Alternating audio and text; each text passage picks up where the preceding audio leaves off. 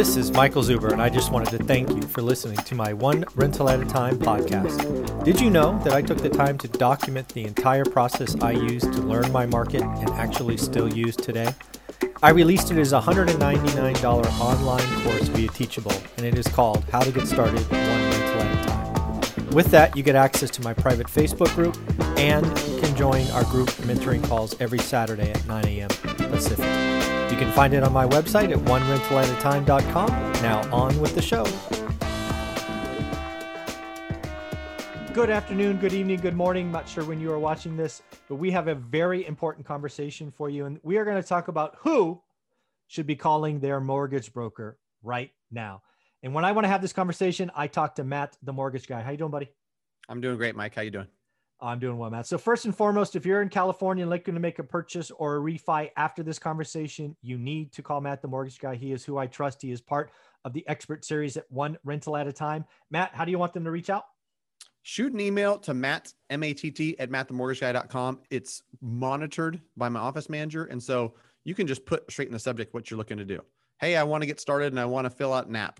Please send me the app. Do that. Hey, I want to get on Matt's calendar and talk. I'm in Southern California and looking to buy. Whatever the case may be, let us know how we can help serve you and we'll respond accordingly. Yep. Let him know you came from One Rental at a Time, so he gives you that extra special, nice love and care. Well, hey, you know what I thought we should do is we should actually have a conversation about who should call a mortgage broker. I think there's 3, 4, 5 scenarios that if somebody watching this is in, I want to shake them and make them reach out to you. So the first one for me is if you purchased your house more than 2 years ago and you have PMI, if you're paying private mortgage insurance and you can look at your mortgage statement to see if there's that $180 or $313 or whatever it is. If you're paying PMI and you bought it 2 years ago, I think they should call Matt, the mortgage guy. What do you think about that one? 100% guarantee. Because if you put 5% down, most markets in the last 2 years have seen at least enough appreciation to put you in a position where you shouldn't be paying mortgage insurance. And it's hard to imagine you've got a rate that's lower than today's rate. So more than likely, you're going to be able to lower your interest rate and remove your mortgage insurance. I talk to people every day where it doesn't seem like a big deal to go from 3.875 to 3, but 3.875 to 3 plus dropping mortgage insurance, you're saving $440 a month. Yeah. Most people, $5,000 a year in a bonus is not too bad. And it's all math. And that's so after tax money, folks. That's after tax money. That's a $5,000 bonus that pays like $7,500 in income. Right. Yeah. I mean, it's worthwhile to make the call, to shoot the email. I always make the joke that, people see an ad or someone tells them they got free HBO and they'll spend 45 minutes with DirecTV, trying to get free HBO or half off NFL Sunday ticket.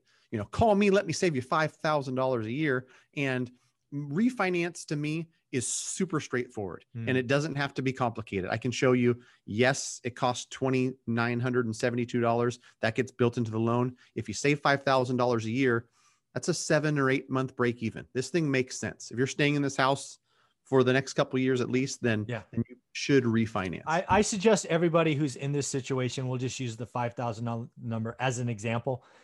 You should all go get a $5,000 raise that goes to the bottom line every year. That's generally a good thing. And I started off this by saying, if you have PMI and you bought 2 years ago, but if you're in California, given the appreciation we have seen, you might want to kick this rock if you bought a year ago. You might have just seen enough appreciation to get you out of PMI. Worst case, you have a conversation, you wait 6 months, we see what happens. So that's number one for me. Number two for me, you kind of hit on, but I would do it again. If you have an interest rate on your mortgage statement that has a 4 on it, or a 5 or a 6, you need to be calling Matt, the mortgage guy, because he can do better than that. At least in most situations, it's worth a phone call. Is that fair to say? Super fair to say. And what I'll say is the bigger your loan amount, the smaller the spread is on how much you have to save on an interest rate. For example, if you've got a loan for $590,000 and you've got a 3.875, taking you to 3% is going to save you $5,000 or $6,000 a year in interest. Jesus. Versus, somebody might call me and they owe $120,000 and they've got a 5.5%. They're going to save less. just because they're only saving, Yeah, their the rate dollar. is going down 2.5%, but it's only 120,000. And so I've seen plenty of circumstances where, a 375 that turned into a 2.99 on a big enough loan amount, well worth it. Because the thing about refinance, and this is why I discourage a lot of people with small loan amounts from messing with it, an underwriting fee, title fees, all this stuff is a flat fee. Yeah. So if it's $3,000, Dodd-Frank, thanks Dodd-Frank. So, right. And so if it's a flat cost of, we'll just call it roughly 3,000 in quote unquote fees. If you've got a $600,000 loan amount, that's a lot less of a hit versus $100,000 loan amount where we might be going from 5 to 3. Yeah. Yeah. The other thing I would tell you about, again, we'll just keep talking to people out there. I have talked to people recently that have been in their house for more than a decade, right? They've got 12, 13 years left and they just can't fathom getting another 30-year mortgage. Like, Michael, I'm halfway done.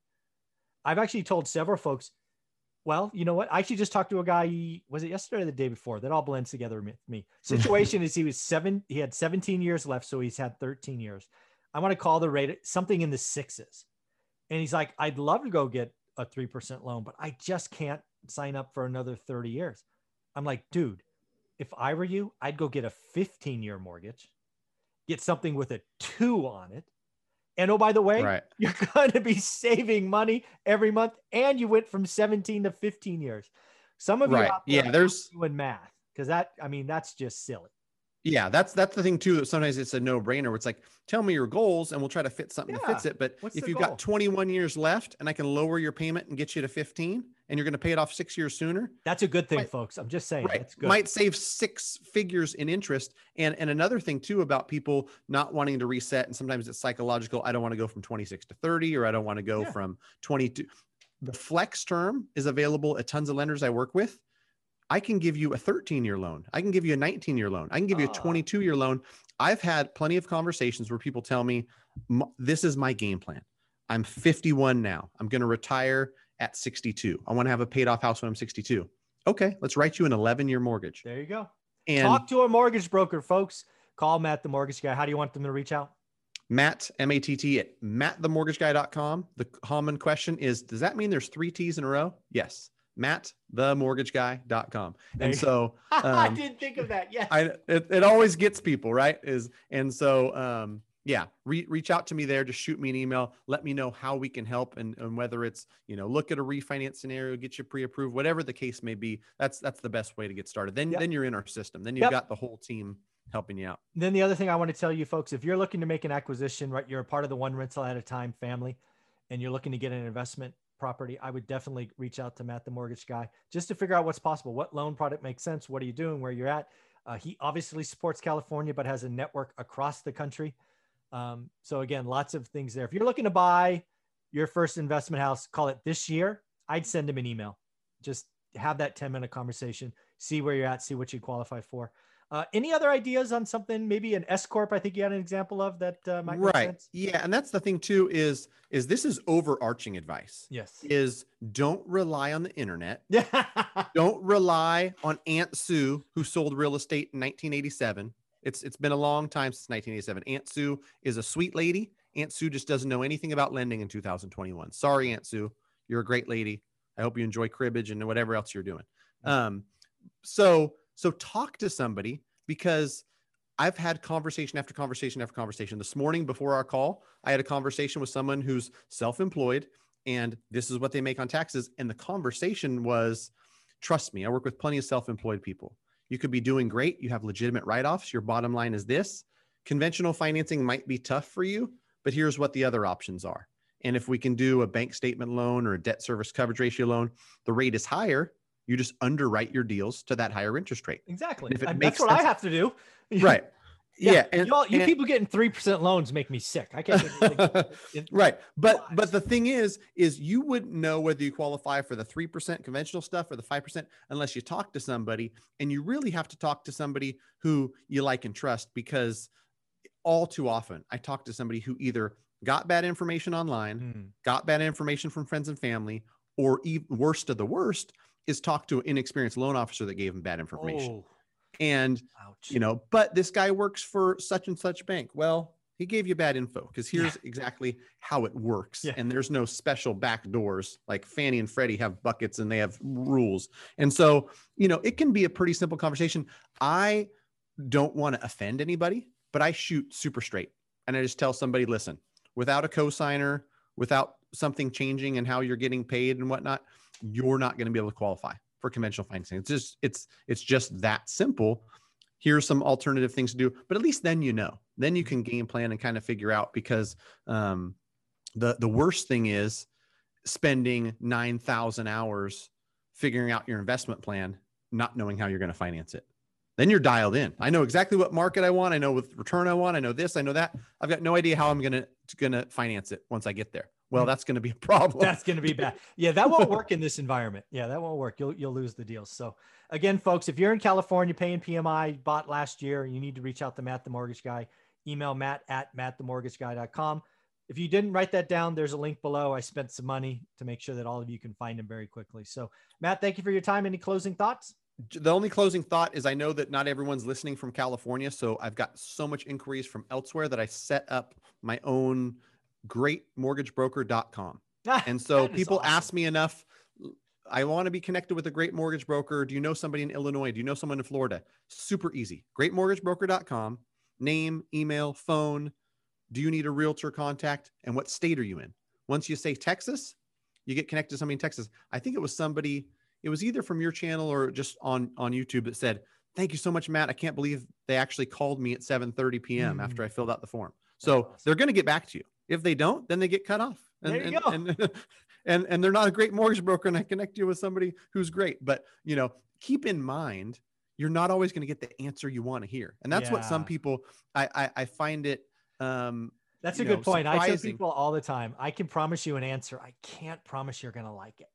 Right. Yeah. And that's the thing too, is I do it because I care. I don't want to give you false hope where I know you have no shot. And I don't want you to continue to go down that path, which some people, this is the mistake you want to avoid. And in closing, avoid this mistake.